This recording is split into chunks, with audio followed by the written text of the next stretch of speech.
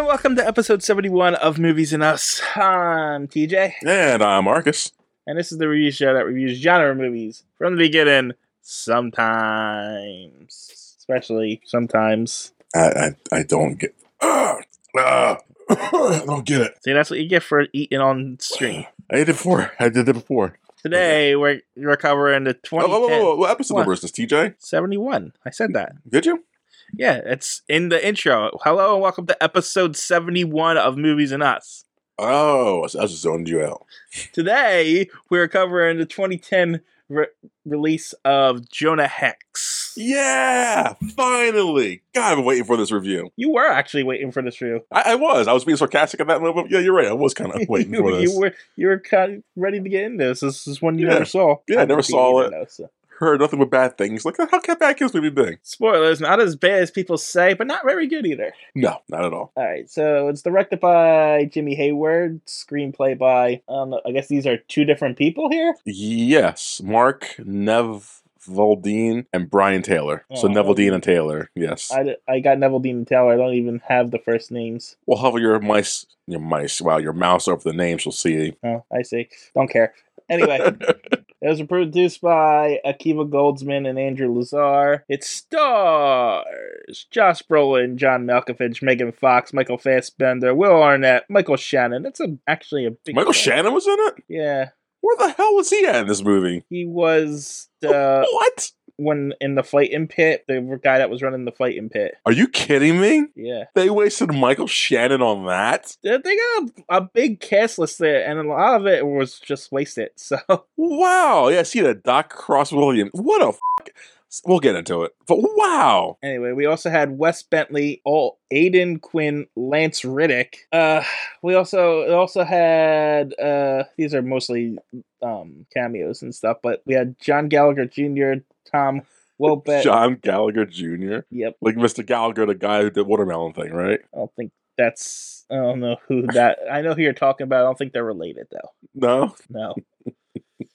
Tom Wopat, Julia Jones, Jeffrey D. Morgan. We saw him last at Watchmen. And I don't know why this is in the cast list, but apparently Thomas Jane. I don't know if you know who he is. He was Punisher. Oh, was he Punisher? Yes. Oh. There's been a lot of comic people in this movie. Well, he petitioned for this role, even like going as far as sending himself in makeup. He would have been... I'm glad it wasn't him. No offense to him, but I'm glad it was Josh Brolin. He didn't get this role, but he does do the voice of Jonah Hex in one of the... Did you watch the Speckers short? Oh, fuck. I was going to do that, TJ. We should, pause this. I should watch it real quick. How long is it? 10 minutes. God damn, you should have texted me. I did. God, you know what? No, I'm going to do. We're going to do this podcast. No, because I don't want to talk about it by myself. Damn it. Well, here's the thing. And one of the animated movies coming up, there's another DC showcase starring Jonah Hex. Is it the next one or the one after? What is the next one? I have to go look at my movies. But Thomas Jane apparently is voicing Jonah Hex in that. Next week. Damn it. Yeah, the next movie we're covering has that short in it, the Jonah Hex short.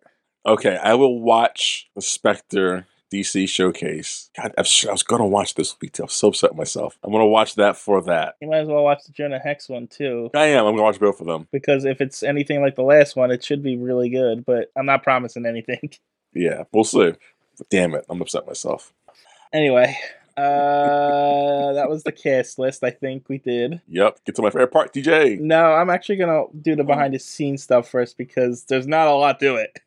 There's not a lot to anything in this movie, TJ. So there's nothing. The only real things is there was the band Mastodon scored the film. Not that it was memorable to score. No, but it's cool. Yeah, I mean, sure. I thought it was a little weird to get a heavy metal band to score what is essentially a Western movie, but okay. Well, it's supposed to be a dark, edgy Western movie, TJ. I said this off screen, but this movie is not supposed to be a dark, edgy. It's more of a Wild Wild West kind of movie. But but a dark, edgy Wild Wild West. Not really. There's nothing dark or edgy in this. Because this movie had issues in that aspect. I mean, I guess it tried to put dark in anything, but it just came off as silly. The idea of this should be it should be a dark, heavy movie. Not dark, heavy movie, but no, this is like a TV movie, if anything. Yeah, but like the guy who directed it, as you said, did like Horton Hears a Who and stuff. So what do you expect?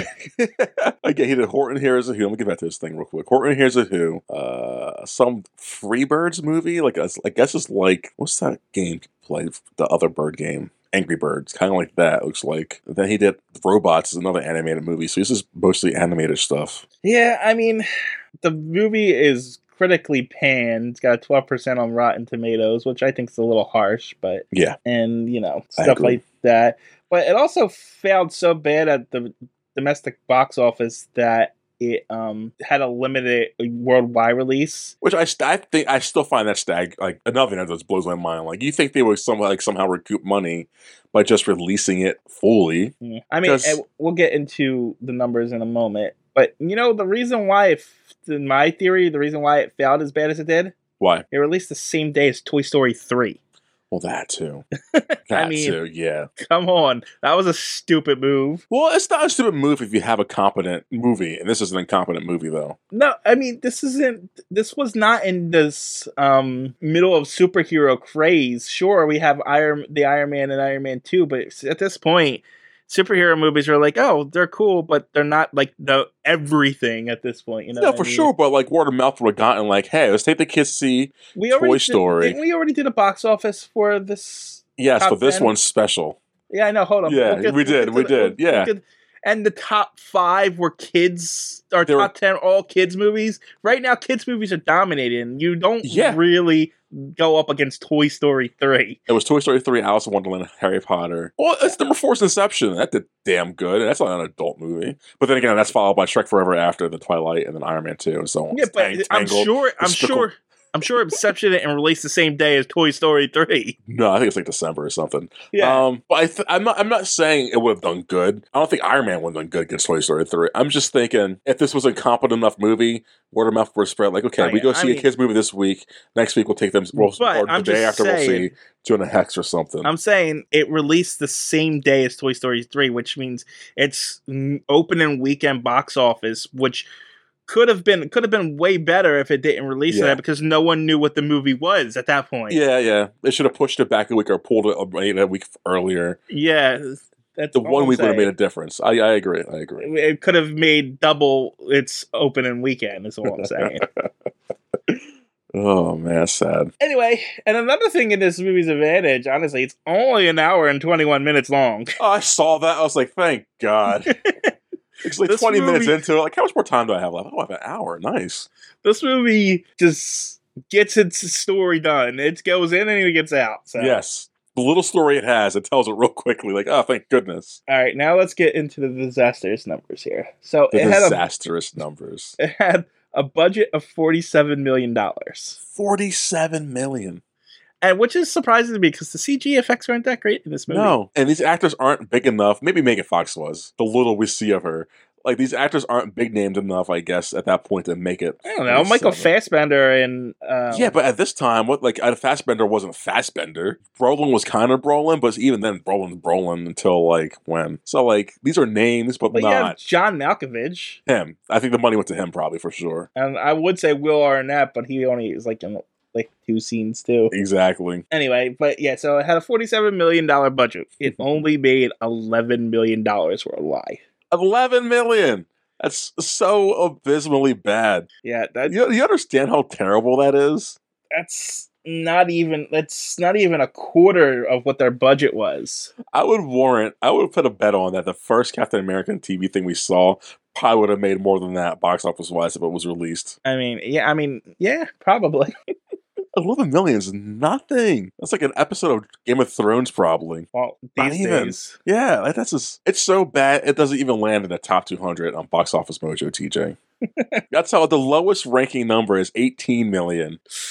Okay. That's bad. And these are movies I've never heard of before. So doing from 200 to 190 to see what beat it is what we're going to do, I'm assuming. Yeah. At 200, a movie called Green Zone, the 2010 re-release. Never heard of it. Nope. At 199 is a movie I heard of called 13 Assassins. I think it's like an Asian ninja movie. Don't know. At 198, Head Over Heels. At 197, Norwegian Wood. Sounds like a bad porn movie. At 196, The Servant. Oh, 195. It's a pretty okay movie starring Ryan Reynolds. It's called Buried. Have you heard of this one? Nope. He is stuck in a coffin buried under the ground.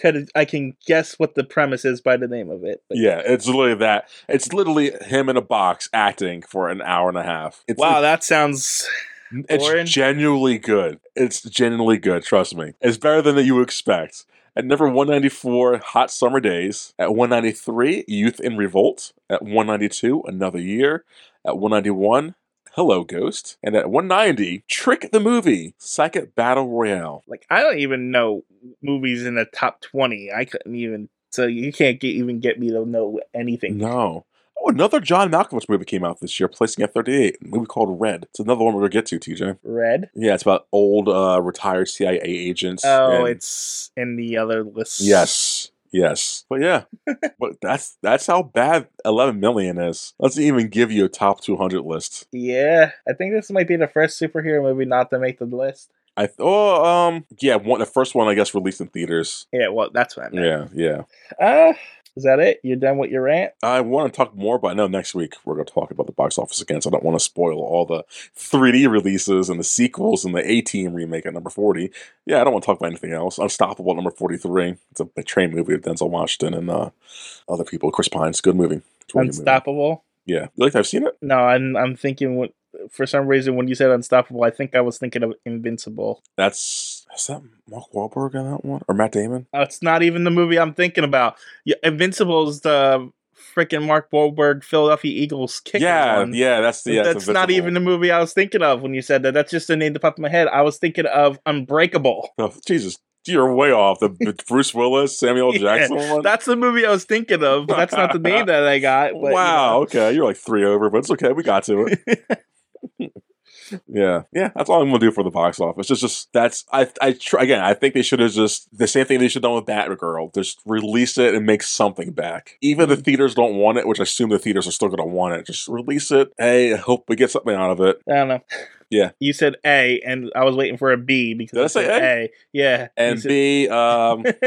Revert or go back to A. That's okay. It. Yeah. When you start listing letters, I expect the list. I said A? Yes. Should A do that? Yeah. I don't know. B something. I don't know. Want to get to this? Do I want to get to this movie? I know we both we both tolerated the movie. We're going to review this and we're going to hate it at the end of it, I think. I think we're going to be like, well, this is stupid. And you know what? This is actually a 1 out of 10 out of instead of the 5 we originally gave it or something. We'll see.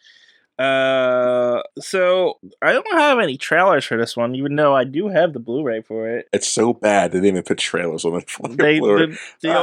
They only gave me cigarettes are bad commercial. That's funny. So not even like no piracy, just like cigarettes are bad. It was like that one where they show the different cigarette commercials, the Camel, how it looks good, and then at the end it's the cancer guy. It's like, this is what it really does to you. But yeah, that's all I got.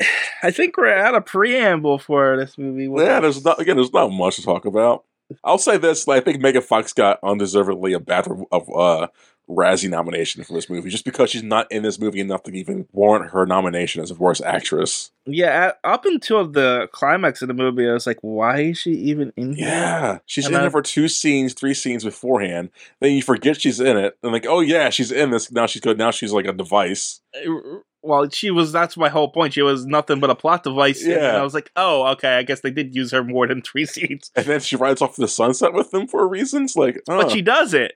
Yeah, it's like, what the hell? But again, that's like what a character they wasted. Like, they wasted all the characters in this movie. Besides the main villain, I guess. He's like the most developed, ? Kind of. Yeah, we'll get... So comic book wise, this is like loosely based on the character. Only, obviously, Josh Brolin's character, Megan Fox's character, and John Malkovich's character are actual characters from... So her character was a real character they just didn't know what to do with. Well, they actually changed all 3 characters. Okay. So, like, completely changed them. Oh, and Jeffrey Dean Morgan's character was also from the comics, but Jeffrey D. Morgan. Yeah. The guy from Walking Dead. Yeah, Supernatural. When I brought him up earlier, you just kind of waltzed right over it. I was like, oh, I guess you don't care. No, because I was more surprised Dodd was in this damn movie. Jeffrey D. Morgan's in this movie? Yeah, I said who did he play? I was like, I said we haven't seen him since Watchmen, and you're like, I'm too focused on John Gallagher Jr., so I was like, okay. That's what it was. Yeah. He's in this movie? Who did he play? He's John Malkovich dead son.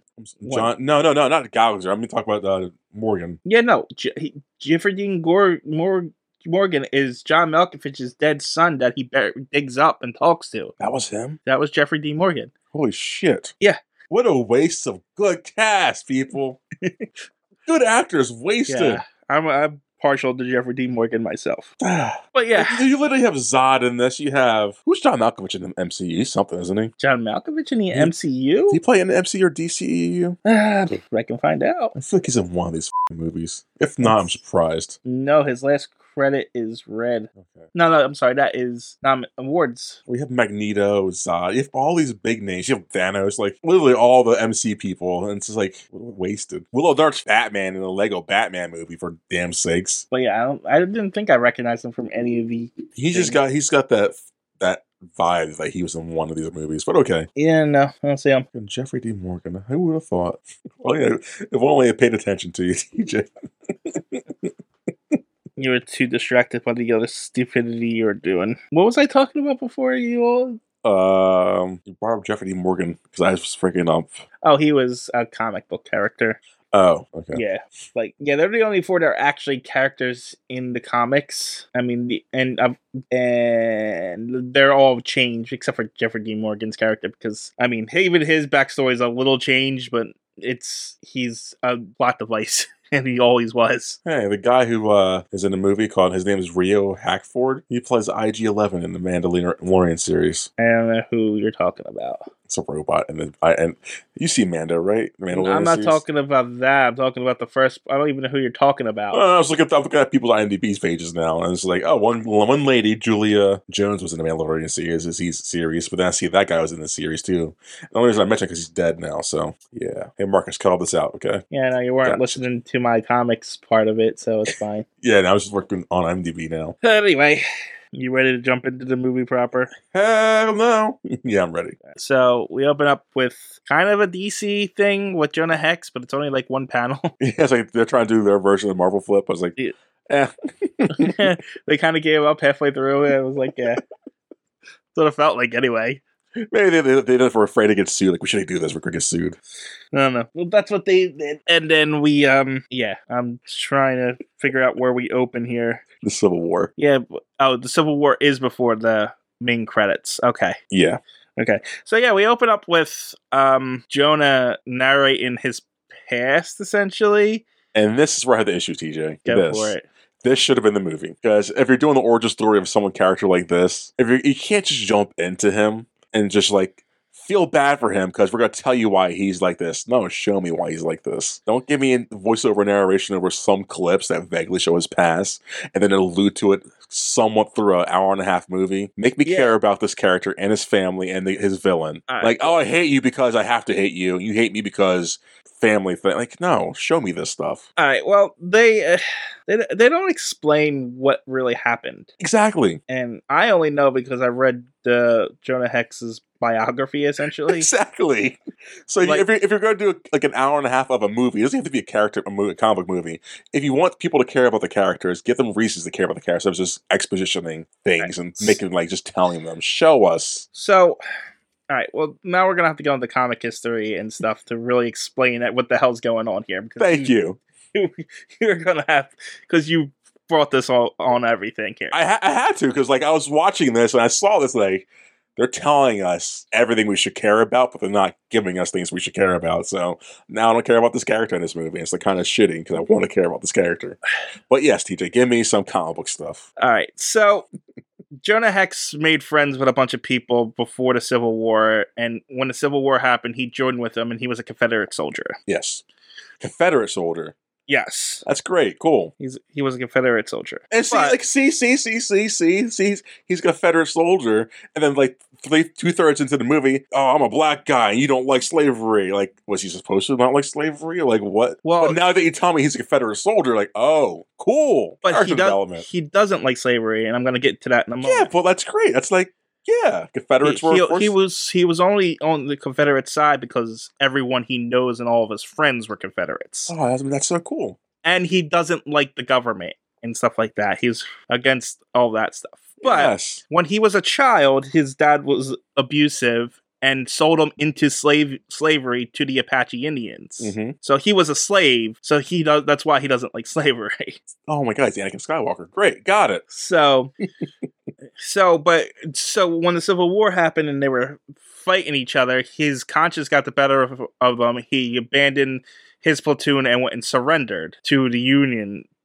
soldiers, but he wouldn't give up his allies. But the Union soldiers kind of followed his tracks back to the camp and arrest everybody. But Jonah found like an underground passage or something underneath of his cells, and he went in to help all of his Confederate friends escape, but it was really a trap by the Union so they can slaughter all of them because they were running out of food to feed all the prisoners. So the escape was justification enough for them to shoot and kill all the Confederates, and only a handful of them got away, including Jonah. But because of what happened, the Confederates thought Jonah betrayed him, and so now both the Union soldiers and the Confederate soldiers all hate Jonah Hex. Why isn't that the movie? Why not give the audience like, oh, we should like the Union. Oh my God, they're monsters. We were rooting for the Confederates. Weird.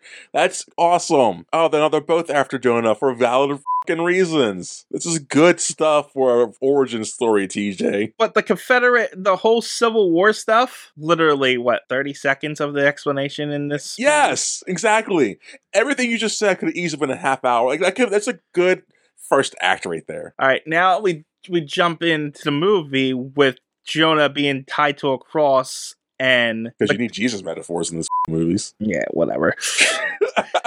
They have to have these in these early 2000 movies. And then you get exposition of like the bad guy played by John Malkovich. You killed my family. Now I'm gonna make you show you. Like, don't tell us, show us, guys. I'm gonna get to that too. I know, but like, man, like, so he's tied to.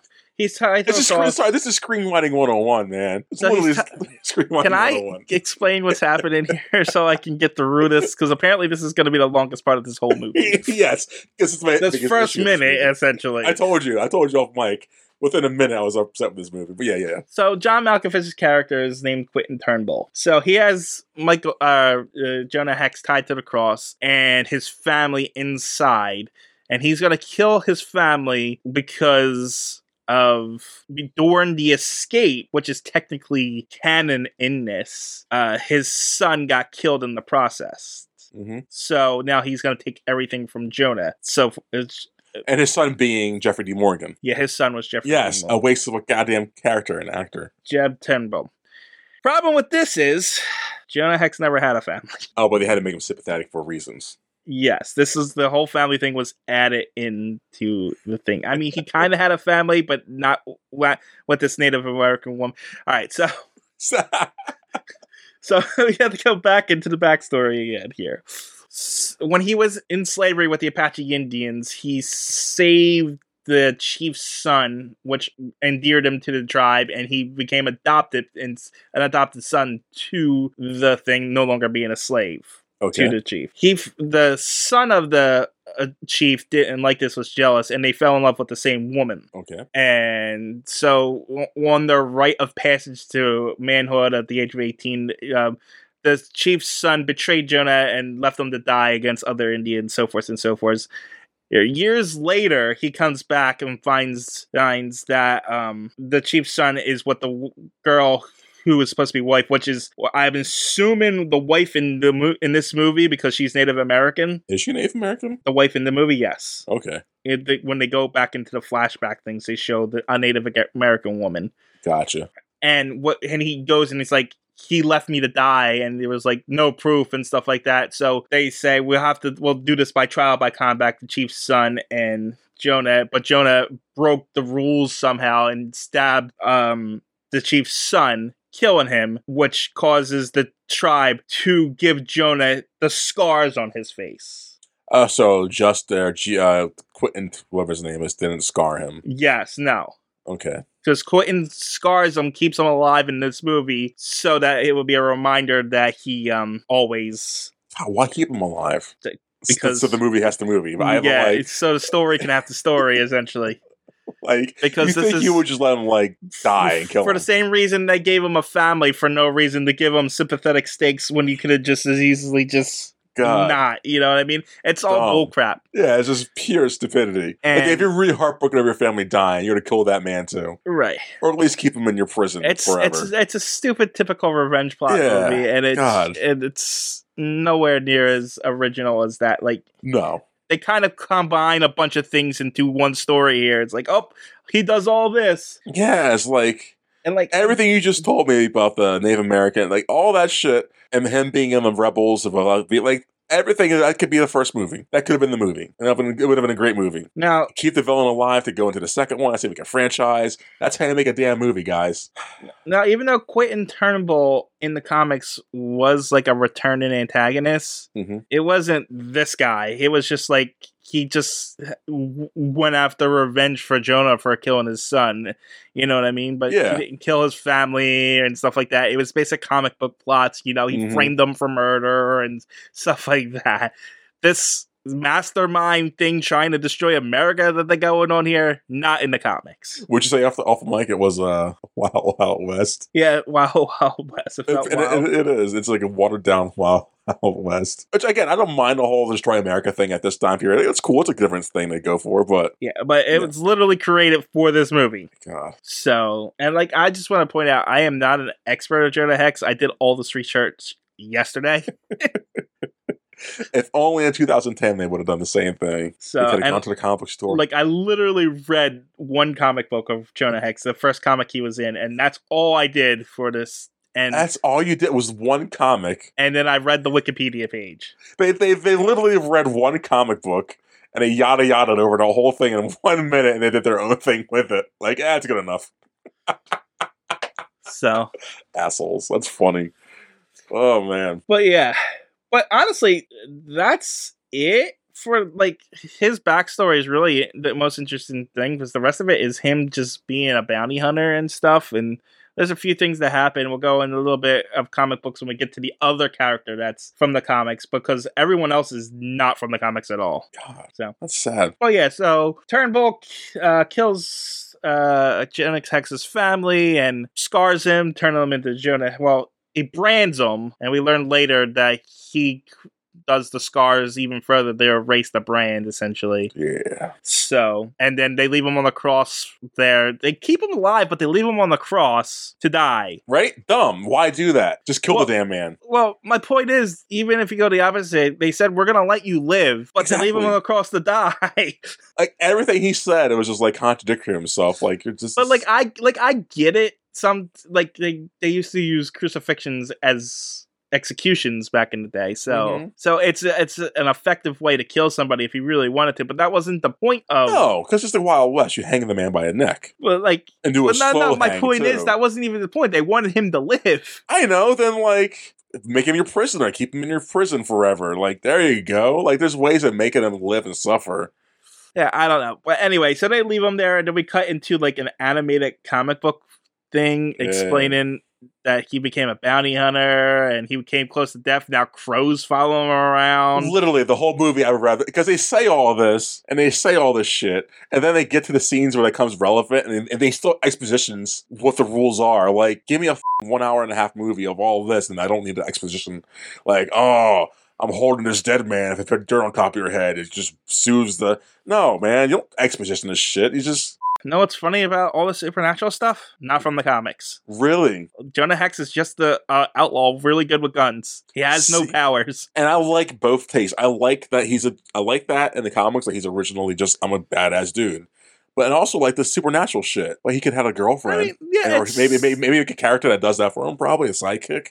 Like there's ways of doing this I properly. didn't mind his supernatural elements. It No. was just weird that they gave him superpowers for no reason. Like but, it's a cool thing to have. Like I need to talk to the dead and I'll tell me thing. That's cool. It's cool. It's well executed. Yeah. In fact, the only Jonah Hex is actually blind in one eye in the comics, and he's still remarkable with both guns. So see, that's cool. God, what a waste. But yeah, so yeah, the animated thing, we get the explanation about his superpowers, and which is pretty much him being able to talk to the dead when he touches a corpse. That's the extent of it, I think. Maybe not being able to be killed so easily too. Yeah, because he does take his shots a few times. He can't die. But yeah, I mean, I don't know. They don't really go into any of that. and I think after at them adding all, I think what they did with all this is they saw Ghost Rider and they saw Constantine and they saw whatever popular Western movie was out at the time. Like, you know what? We should make all three of those together, and they got this. If they saw Ghost Rider and Constantine, they should have ran away the other direction because those movies flopped hard too. I know. That's why, and this movie has the same feel as those movies. Yeah, it does. It has the emptiness of almost something, but like not there.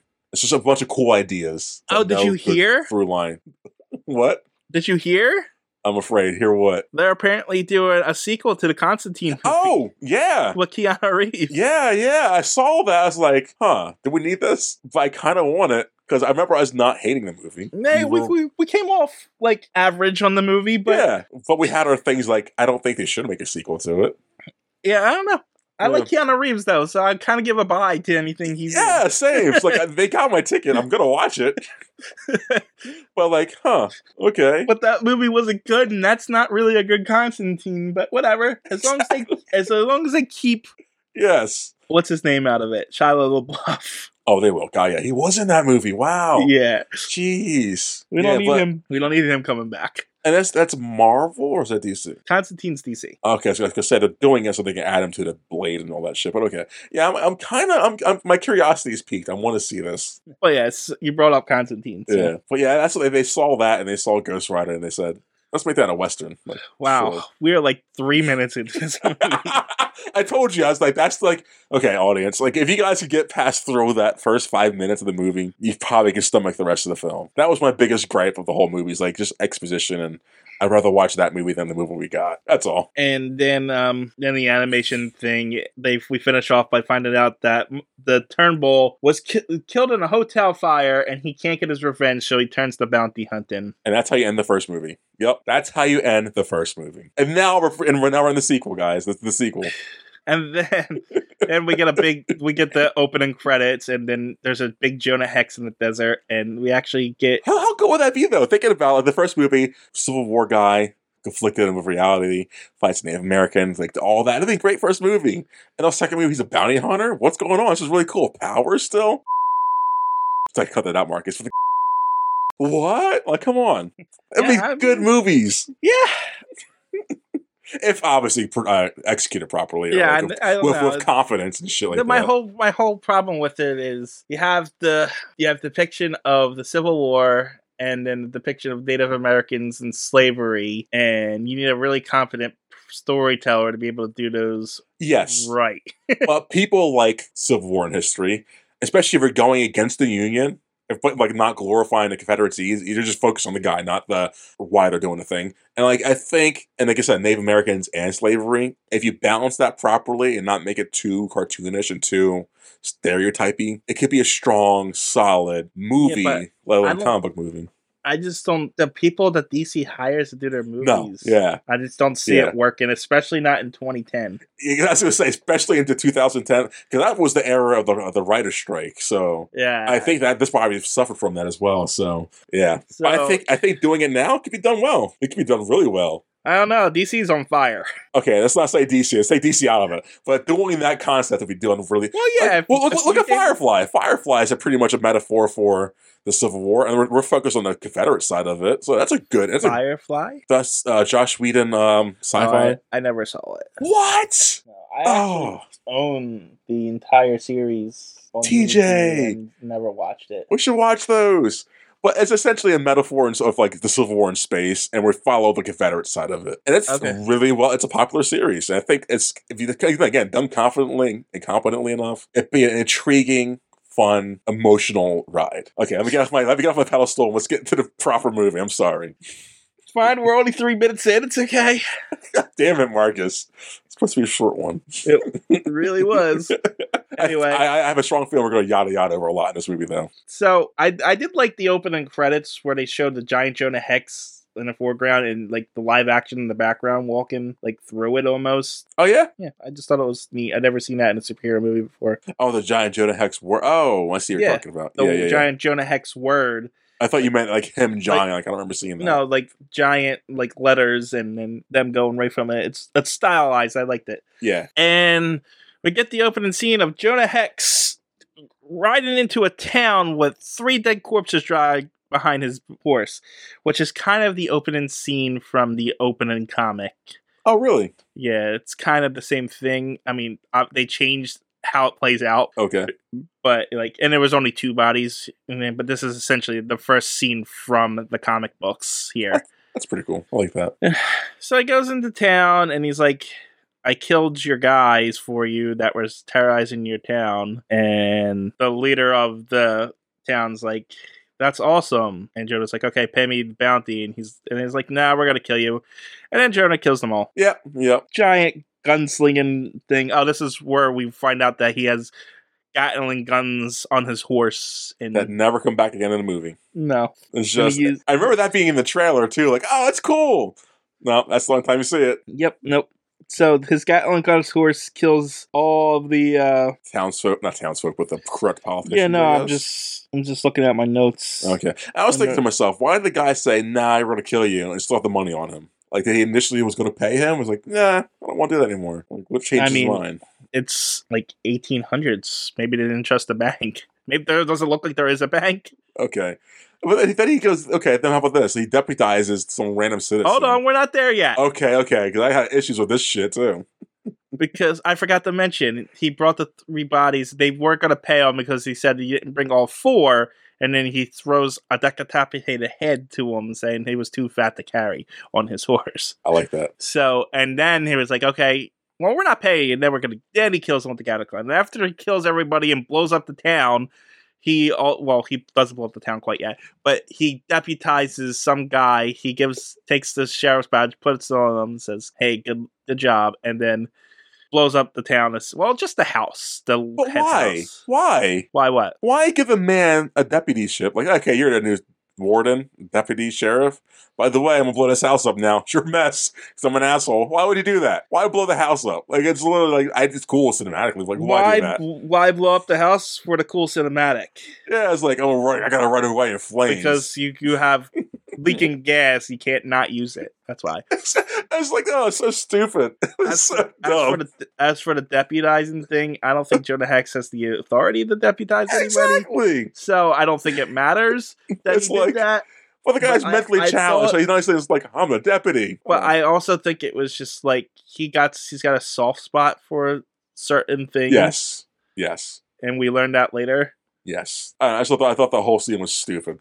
It's like, why you blow the house up? Well, right from the machine gun horse, I was like, this is silly. Yeah. So my expectations from the movie went from mild to super low. Same. Like, okay, this is the kind of movie we're going in for, huh? Yeah, this is like, oh, okay, I know what I'm getting into. So the explosion didn't bother me. It's literally logic be damned, because when he reveals the Gatlins, like, the horse clearly never had them on him in the first place. I don't think a horse probably could carry that, but it just seems so impractical on so many levels. Ugh. Yeah. It's the train. Is it the train? I'm trying to figure out what my next note says, because it says, oh, no, okay, yeah. So yeah, now we cut to the train and we learn that Jonah Hex is wanted because of a wanted poster that flies into the train for some reason. Because segways. And then we're on I wrote the train of Union because it's just a train with Union soldiers on it and civilians carrying dangerous weapons for some reason. It was probably how they did things back in the day.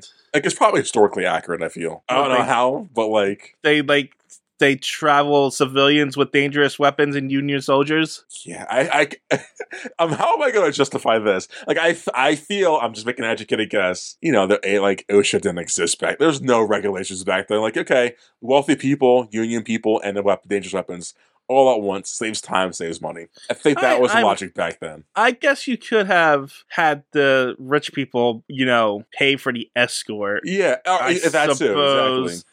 I suppose that's possible, but I'm just thinking the Union probably has its own trains and stuff. Why would they be escorting a bunch of like rich people? Yeah, I have no idea. This movie doesn't explain shit to you, so I couldn't tell you. Yeah, I mean, question. This is just here so that they can be killed. Yeah, because spoilers, Turnbull's gang shows up and robs the train in a fun chain robbery scene. I like trains. I love trains. No, it's not fun at all. I love trains. I love trains so much, TJ. So I'm sold on that point. Like, oh, trains. I'm sold. But yeah, so they like two of the Union people like turn their hats around and masks fall out. That's really stupid.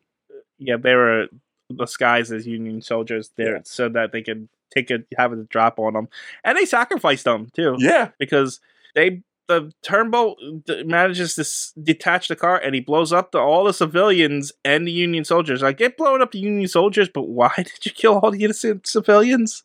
No witnesses. It's just literally to establish that Turnbull doesn't care about. He's trying to say this is the monster who does bad things. Yeah, ooh, that's all it is. And the guy that blows it up is Michael Fassbender. Yes, his name's Burke. He's like the guy, and he's an Irish stereotype. So bad. Like it's just he's not like Lucky Charms, but he's very just Irishy.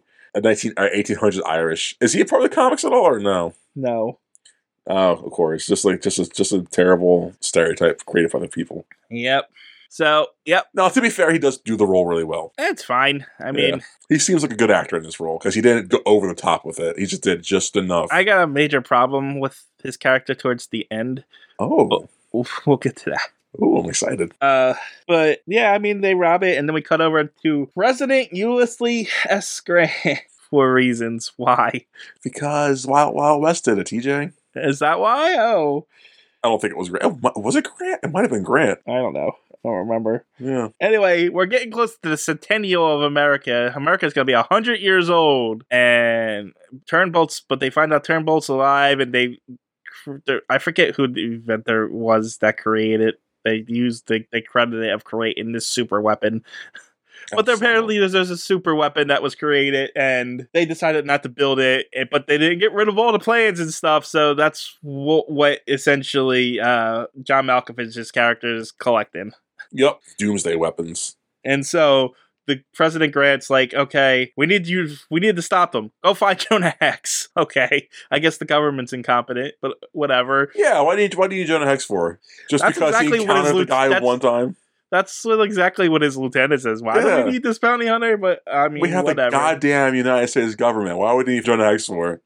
Like, do they even know he's magical yet? I know there's like rumors of him being. I don't think they ever know he's magical. Yeah, so why the f do we need Jonah Hex? Because he's a bounty hunter and a war hero, they said. Like, I was confused at first. I was like, are they portraying Jonah Hex as part of the Union? Yeah. But no, he was a Confederate in this, so at least I got that right. Even then, why have him then? Like, he's an enemy of the state, I'm just saying, it would have been almost like whitewashing if they would have made him a Union soldier. So, wait, what?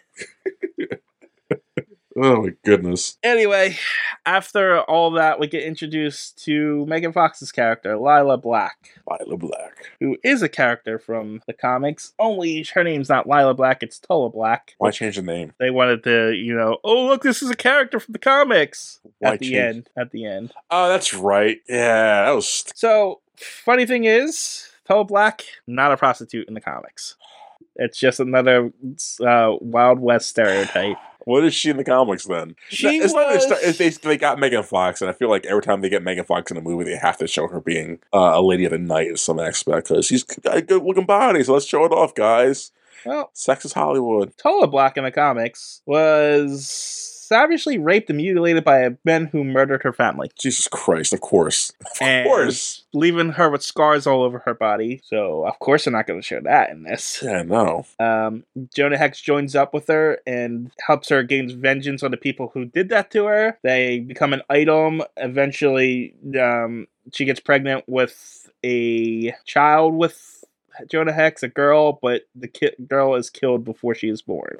Oh my God, it's so dark. Yeah. And having a great sequel story. God damn it, I'm so dark. I want to see this, not as a movie, but as a TV show, TJ. Like, there's just so much potential with the Jonah Hex series. Yeah, I mean, Jonah Hex, the series, kind of takes a lot of the weird turns, like, when it goes into supernatural territory and stuff. Yeah. But, like, the pieces are there. Yes. And I think the turns are just weird enough to keep the audience engaged for a season. Yeah. So, like, he's not popular enough, so, like, if you do change some shit, most people won't get pissed off about it. So, like, I think it's a good character to dive into that way. But yeah, I mean, like, the pieces are there. And I think it's 2010. I don't see them getting away with a lot of the stuff. No, but I'm saying if they do it now. I would love to see this now. Like, there's a lot of stuff in there that can be done, like an HBO show. Oh my God, TJ, how great would it be? So, exclusive of HBO Max. I would watch the shit out of this. We should make this. Like, I was watching this movie, I was like, these are good concept and ideas throughout the movie. Poorly executed, but like as it's just like a 5-season show or whatever, however long you want to last and end it. I'd watch it. Especially because it's Westerns, and Westerns are always semi-popular and always cheap to make because we're from Westerns. California's a desert, we're running out of water. It's perfect. It's perfect. Yeah, but in this, she is not any of that. Nope, she is Megan Fox. She's Megan Fox. We learned that she's a prostitute, and we only really see her with one other guy besides Jonah. But Jonah, how you gonna make her a prostitute? That's like so against her character. I mean, literally, she was raped and then scarred. Nothing about that will make me make that as a prostitute. Yeah, I know. Like, I don't think they looked at it from a comic book point of view. I think they looked at it as, hey, this is a Western. What do Western women do? Oh, they're prostitutes, so we're going to do that. Damn it. Damn this movie, TJ. And, oh, look, we got Megan Fox. Exactly. Hey, let's do this. But let's have her on for only 2% of the movie, guys, because I can imagine a comic book fan in the theater watch after it's like, I love Jonah Hex, they're finally making a movie. I'm like, what the is this? God. I'm sorry. I don't know, you're pretty outraged for it. I'm generally not outraged. I'm just like highly disappointed by the choices they made. I generally have like no like this movie anger. So detached from the comic book lore to this that I did even learn it. I'm like, oh, that's cool in the comics. I might go back and read those comics. Yeah, but I wasn't mad at the movie for not following it. That's how detached from the lore I was from it. No, and I wasn't. When I watched the movie, I wasn't mad at that. But now that I'm learning more about it, I just keep seeing the things I would rather see. Yeah, but my point is, I'm not getting angry at the movie for not implementing this stuff. I'm just like, oh, I might go check out the good stuff. Yeah, I was just upset. That's all. I was just like disappointed. Yeah, just disappointed this movie had decent source material and it chose to give us this. Yeah, I mean, literally, like I said, the first 5 minutes could have been the movie. That's always the problem with movies, right? When they adapt something, it's usually because the adaptation is from good source material, and they just don't use it properly. Which is just buying, like, oh, okay, we got the IP for a good product, for a good property. We got a blueprint lit in front of us. We got comics. These are storyboards. Let's do that, guys. No, okay, whatever. But that's always been a complaint since day one. So, anyways, he gets in. The U.S. government breaks into the sex room. Well, we didn't get to that part yet. But oh my God, we're not there yet. I'm so sorry. I'm so sorry. So Jonah Hex shows up, and we get the exposition that they're kind of together, kind of not. And then they sleep together, and the next morning, then, yes, the U.S. government comes in and tries and says they're drafting Jonah Hex into the U.S. military. He says no. And they're like, but Turnbull's alive. He's like, okay. And he goes with them. That's how that scene went. Anyway, so they take up to their lieutenant guy, and they're like, lieutenant guy doesn't want him there. And he's like, wait, we caught one of their guys, but he died during interrogation. Jonah says, I'm going to go talk to him anyway. But he's dead. I don't care. I'm going to go talk to him. So he goes over and touches him, and the guy comes back to life because apparently when Jonah Hex touches somebody, he can talk to a corpse. He can talk to the dead. It's pretty cool. And they can only... the shorter they've been alive, the quicker their body burns up. I don't know what the implications of all of that is, but okay. It's so they can justify why he talks to his friend longer. That's why. No, I just don't. Who cares? They're already dead, right? When you let go, they're gonna still be dead. What difference if if their corpse is burnt? So the information he can't get out of. I guess once they're ashed, they can't get him again. I don't know. Yeah, I know, but obviously it's painful for the corpse, but, does it do something? Does it, destroy their afterlife? Does it, send them to hell? God damn it, TJ. Again, more things the movie shows you, but, I don't know. That was my biggest issue with all this. And, because it's a big point at the end of the movie that he does this to somebody. Yes. And I'm like, but what does that do? Does that matter? Couldn't tell you. I couldn't tell you. So that was my issue with the whole supernatural powers. They didn't explain it, and it didn't feel like there was any consequence to it. Yeah, when you think, if you break it down, you're right. There's no consequence. I can bring you back, talk to you, and you're gone. Anyway, he talks to this corpse, and the corpse tells him this. I guess it's a way for them to show he can't do it forever. No, I got you. He can't keep someone around and just talk to them and have an undead friend with him. I don't know. I understand that part of it, but I just don't understand it from a lore perspective. From a lore perspective, and from the dead person's point of view. Sure, they're in a lot of pain, but the moment they burn up, they're not in pain anymore. And if they're just going back to where they were, what difference does it make? You say, nope, let me burn. Yeah, and I was thinking about that. When a dead person gets brought back to this realm, while Jonah Hex talking to them, do they disappear from the other realm? Let's say there's a bunch of them talking in this circle. Does the guy just disappear? Oh, where'd Tony go? And he comes back. Oh, Hex was how's that work from that other side? I was just a lot of questions. A lot of questions about it. What's even weirder is when he touches them and brings them back, their body turns back to normal. They're no longer corpses. Yeah, they're regular people. I was expecting just a corpse to talk, but no, they're humans again. It's a cool effect. It was a cool effect. But I was expecting more of the speak with dead spell from D&D. Yeah, exactly. I was but that's cool because it shows oh, there's a hell. That's kind of scary. There's actually, because one of the guys mentions they're talking about you, Jonah. Well, that's the whole Constantine problem, right? Yeah, exactly. So it's I don't know, man. Anyway, so he gets the corpse to tell him who hired him because he doesn't know where Turnbull is. He only knows the person that hired him, and then Jonah puts dirt on his head because apparently if you put dirt on their head, they don't burn up. So for reasons, you could talk to him forever if you just kept sprinkling dirt on their head. I thought he was going to do that too. This is so that there's really no problem with bringing your argument that this just shows they can't talk forever. Doesn't make sense if they could just put dirt on them. I don't know. I got nothing. Couldn't he just do an instance where he digs up a corpse and just leaves the face unburied and the rest of them buried and just talk to them that way, and then they will never burn up? Maybe that's too cartoonish for the director. He's I got I'm just saying. Oh man, I don't know. They created the superpower for this movie. They can have any rules that they wanted. Yep. They didn't explain any of it. Nope. Maybe they just thought it was cool. I don't know. Anyway, he's going. And you think it should be a one-time thing for each corpse? I can't do it again with this corpse, so once I let go, you're dead for permanently. I don't know, man. Anyway, he's going southeast now. To Michael Shannon, essentially. Oh, okay. And during his trip there, we learned he scarred his face even worse so that he wouldn't have to look at the brand. Then we cut over to Charleston, South Carolina, where Turnbull is talking to some rich guy, I guess, who's helping him. Yeah, he's only in he's in 2 scenes. He's his hammer. He's the funding and stuff. He's the hammer, what? From Iron Man 2. The guy's funding Whiplash. Oh, yeah. Yeah, he's just paying for all this shit. Yeah, I guess he's afraid of Turnbull or whatever. Whatever. He's not important because he's literally in 2 scenes. So yeah, and he's just everything's on track essentially. But I can't tell you where this last thing is. And then he threatens him, and then he tells him where the thing is. And then they go steal the orange balls. The Dragon Balls. The Dragon Balls, yeah. So Michael Fassbender steals the Dragon Balls from a bank, and I think. Which would have been a cool scene to see. Yeah, we just cut to them opening the safe, and then a bunch of corpses lying on the ground. Like, that's a lot of dead bodies you guys took down for these Dragon Balls. I would love to see that happen, but okay. Sure, I'd rather see the dinner happen, I guess, then whatever. We got to show that he's threatening this guy, because this guy's important. Again, I don't have any true anger to this movie. It's just like, what a waste. It's a wasted opportunity.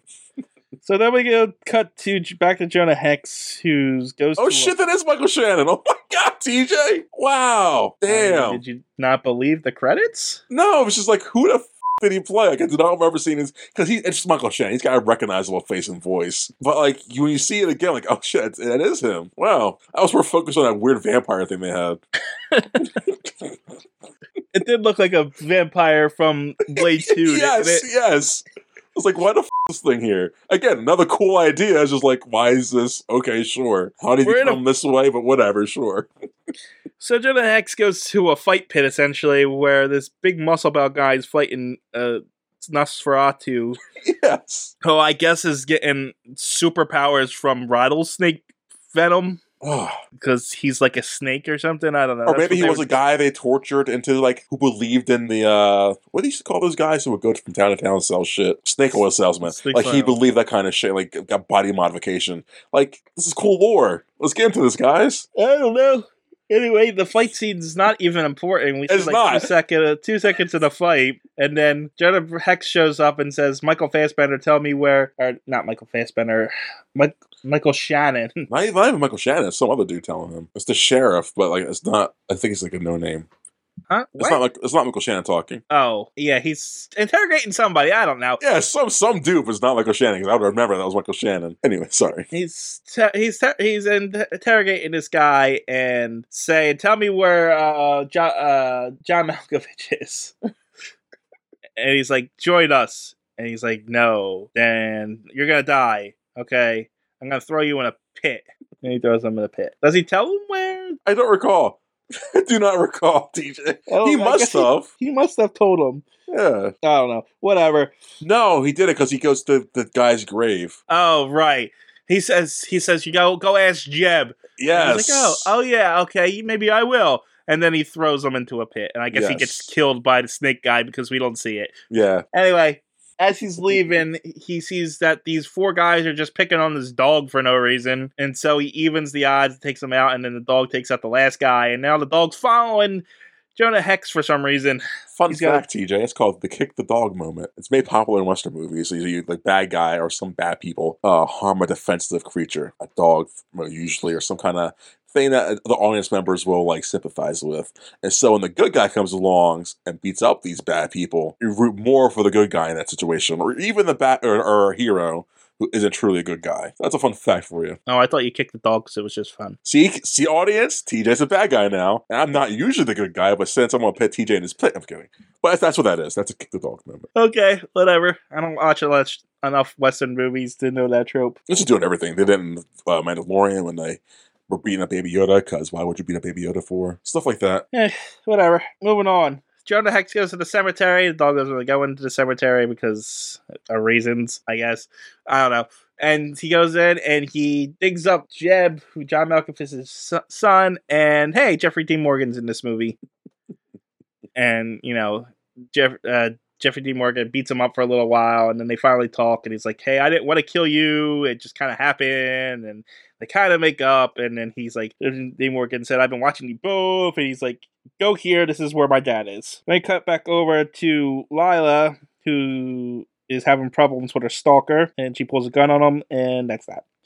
Yeah, okay, what's that storyline? What's the point of that storyline? Well, it's not there yet. What? That's just part 2 of the storyline. We got one more part before. I know, but like, this is stupid. Okay. And then we go to Jonah Hex's M, not M. O? No, it's M. From Q. You're right. Q. Who's M? There is an M, isn't there? Yeah, M's the head of the Secret Service. Oh, okay. Who's the guy who makes all the gadgets? Q. Who? Oh, Mom is M. Oh, okay. I'm thinking, okay, got it. Well, M's the leader of the Secret Service. The female, Judy Jane Dench, right? In the newer movies, in the originals, in the early versions, it's a guy. Oh, okay, gotcha. So, yeah, it's Mom and that because of that, but, you know. Yeah. It's always been M, even in... Yes. I think even in real Secret Service, it's M. God, that'd be so cool too. Anyway, he goes to his queue and gets crossbow explosive guns.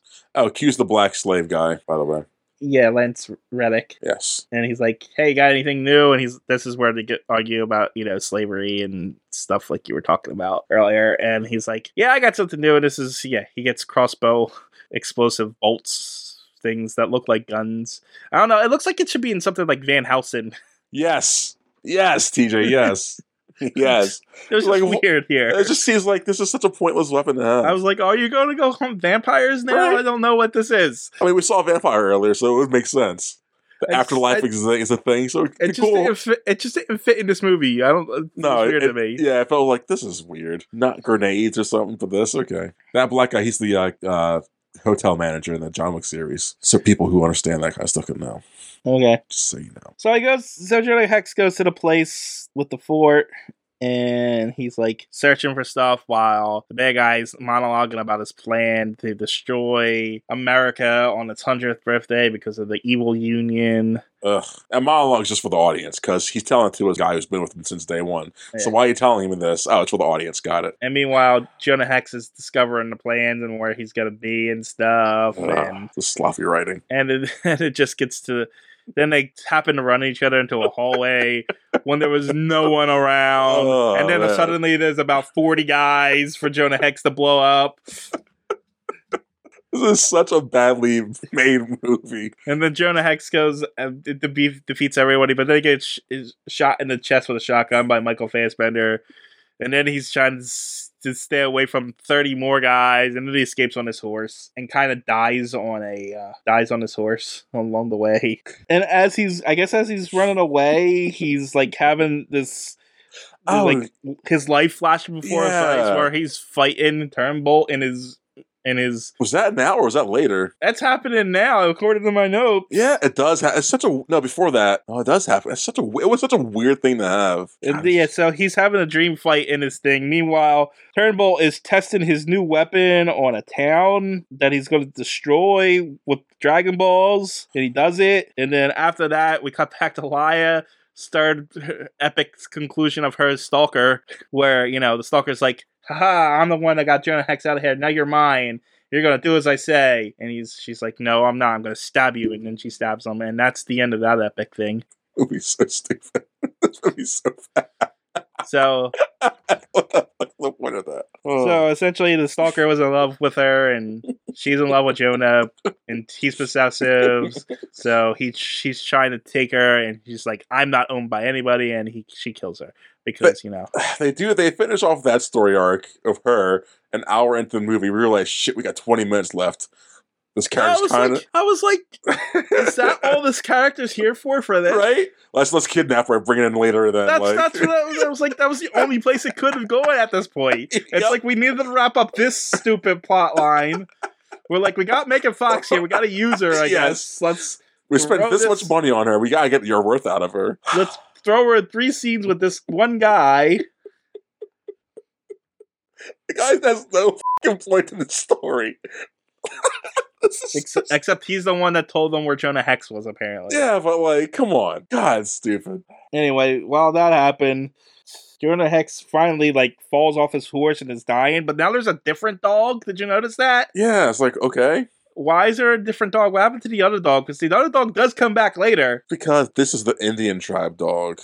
Oh, this is the Indian tribe, because the Indian tribe comes and saves them. I'm sorry, the Native American tribe. Whatever. And so, and as the Native American tribe saves them, they start doing their ritual again that they did in the beginning of the movie to save them in the first place, because I didn't mention that they saved them in the beginning of the movie when he was hung by the cross and he was close to death until he got his superpowers. And now they're doing it again, and as they're doing it, he's reliving his past trauma of his family getting killed. Only we see the family and his son and stuff this time. And then is this where... Yeah, and then a crow erupts from his mouth for some reason. Because that's the symbolism. And his buckshot turns into goo moss on his chest, I guess. I don't know. Magic. Then he goes and sends because brown people are magical because they're weird and different. We don't understand their culture, so it's just magic to us. Well, there you go. And then then Jonah goes and gives a telegram saying, "Hey, come to this spot," which was pointless because we'll get to that in a moment. And then we get to the end of the movie essentially, where we get to the harbor because they're going to fire the Dragon Balls at the president's speech, but they got to go across the harbor in a boat to do it. And so Jonah Hex, before that, Michael Fassbender kidnaps Lila too, because of reasons, because we need a damsel in distress moment, I guess. Yes. And then, so Jonah shows up at the harbor and has an epic fight with, what's his name? Michael Fassbender, yes. An epic fight where they're fighting each other, and this is where this was stupid. There's about 30 guys up on that boat right above them, and no one hears this fight. Yep. Not a single person. And then Jonah Hex finally wins the fight and sticks his head into a fan, which kills him, but yet there's no blood. Yep. No decapitation, no nothing. His body is completely intact. Makes no sense. It's so bad. And when Jonah Hex kills him, he says, "That's for my wife." And then he brings him back to life with his superpowers, and then he punches him till dust and says, "That's for my son," as if that did something. Right? Cool, because that last punch makes them disintegrate. Yeah, it makes them disintegrate, but we don't know what that does, so it's like, is that revenge, or... We don't know. Maybe he was rebirthed. As far as I'm concerned, you're the only person that can do this power. It's not like someone else is going to come and bring him back to life. Right? So that was... Oh, my God. So... Whatever. Jonah shows up and he's about to kill Turnbull, but Turnbull sees him. He brings like, "Haha, I got Megan Fox. You can't shoot me." And he's like, "You're right. I can't shoot you." And then they're captured. And so they're getting ready to. They start firing. Why do they fire cannonballs before they fire the Dragon Balls? I never understood that. Again, they don't explain this shit. So what I'm guessing is the cannonballs have all the detonation in them, and I guess the big explosion thing in them. I guess, and I guess the Dragon Balls ignite them. When they're in close proximity. I thought the Dragon Balls just ignited and blew up everything. No, because like when the cannonballs land, it looks like they're slowly like melt the outer piece, the shell of them. It looks like it's dissolving and something's coming out of them. Oh, so I'm guessing them together with the Dragon Balls together makes. I don't know the science shit. They don't tell you. It's just cool looking, I guess. Anyway, so they're firing the cannonballs, and then Lila and Jonah are tied up, and Lila picks the lock and says, "Haha, look, I'm not just a damsel in distress." And they even though she was the whole movie. Well, not really, because she did take care of the stalker guy by himself. Yeah, fair, I guess. And then she's like, "Haha, my name's really Toa." So from the comic books, and Jonah's like, "Huh, okay." See, I didn't know that beforehand. So, like, okay, your name's Tola, whatever. That means nothing to me. Then I wrote, and then the U.S. military shows up with one boat and 2 soldiers.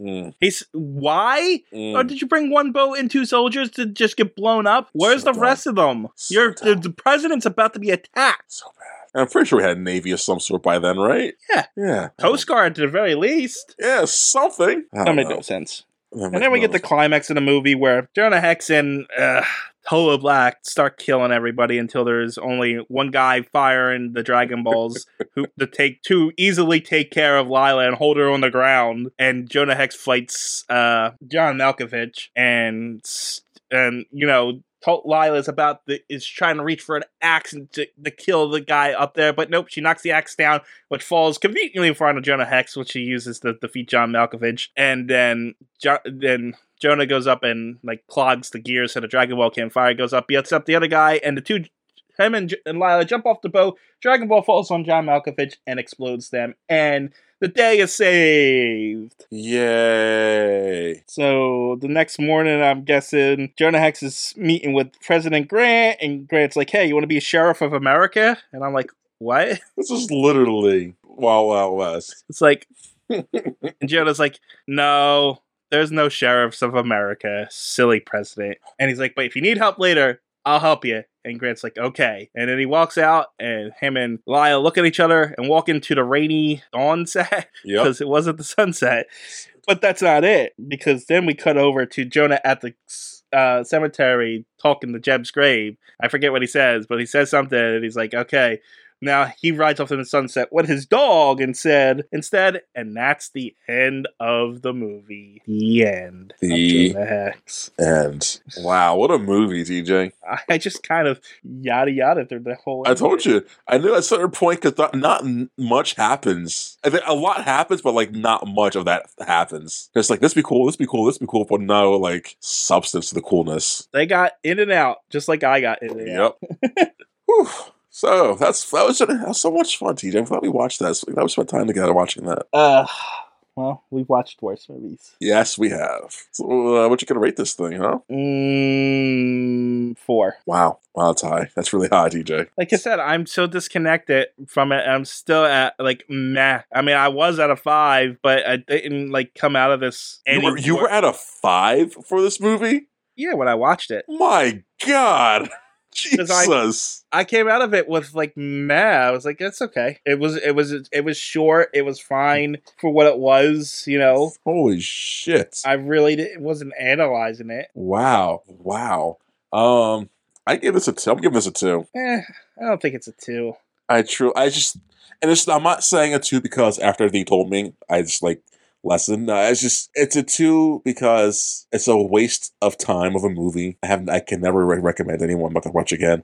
It's a 2 because there was so much wasted potential I noticed when I first watched the movie before even seeing or hearing the comic book lore to it. So it's like, this is like just things I could have been better and should have been better. So everything presented to me right now is just like blah. And I'm not angry at all about this movie at all. I'm not hating it. And it's just a 2 because it was blah. Yeah, like I mean, there is no real emotion to it, and when there's no rage or no like praise to it, it's just average, and average is boring, you know what I mean? Yeah, I can understand that. So it's like I'm a little below average, and honestly not much below. It's because this is just a nothing movie. Yeah, I respect that. It's just like you guys, they give us nothing. Like 2s and 1. I would rather a movie give me a 2 or be a 2 or 1 for me than a 4 or 5. Because at least I'm angry and complaining about the movie. Like, this is going to be one of those movies it's later, it's like, whatever. You know, I won't think about again. Unlike something like Wonder Woman we watched, and it's still the worst movie we've ever covered. Oh, yeah, those movies, like the Wonder Woman and the other ones I really hated, those are like 2s out of anger. This is 2 because it's like, I saw the first 5 minutes, saw what it could have been, and I just shut out like, whatever, this movie sucks. That was me. That was my logic. I just don't think it's a 2. I think it has to cross certain lines to get that low, and it just the movie doesn't cross any lines. That's the problem. That's exactly the problem. This movie was just nothing. It was just, and that's why it's a 2 for me. It was just, it crossed no lines. It took source material after you told me, like, wow, I saw what it could have been beforehand. Then you fill in the more blanks. Like, it justified what my thoughts were. It's like, again, I'm not saying F this movie, I hope it burns. Like, it's not a evilly bad movie. It's just like, So, like, a movie that's similar to this is Steel. Yeah. It's like right in that meh kind of territory, you know what I mean? Yeah. But this is on the lower end, where Steel was on the higher end of that spectrum. Yes. So, because I think we gave Steel like a 6 or something like that. There's no way you gave Steel a 6. I think it was like a 6 or I had to give that at least a 5. Yeah, at least a 5. 5 or 6. It was like on the higher end because we didn't really judge it as a superhero movie. Yeah. But like, it's right in, it's in that centerfold thing for me, on the lowest end of it, and it's just like, it's a movie, you know what I mean? And it also doesn't fall into that category because it didn't really waste my time because it wasn't long enough to waste my time. Well, see, I think it did. I guess that's why I'm not angry either, because I guess it didn't waste my time either, but I still feel like I was cheated out of an hour 20. Like, I still feel like I was, like, because I'm not gonna lie, by the time they got to the climax, where they're on the boats, I was checking the time. I was like, I have 20 minutes left. Then I saw, like, 10 minutes of that credits. So I have 10 minutes left. I was like, damn, so I got time left in this movie. Yeah, so I never was angry. It's just like this, again, just disappointment throughout the movie. The film also kind of inspired me to go and look up Jonah Hex's backstory and find out and find out little things that I wouldn't have done necessarily if this movie wasn't here. So it's like I learned about a lot about a cool character that I normally wouldn't even have bothered with. I'll give you that. This movie does, like, everything you told me about. I do want to read the comics now. So it's like I got, like I said, I just don't feel it's for me lower than a 4. That's fair. But Adequately fair. Yeah. it's a movie. Yeah, exactly.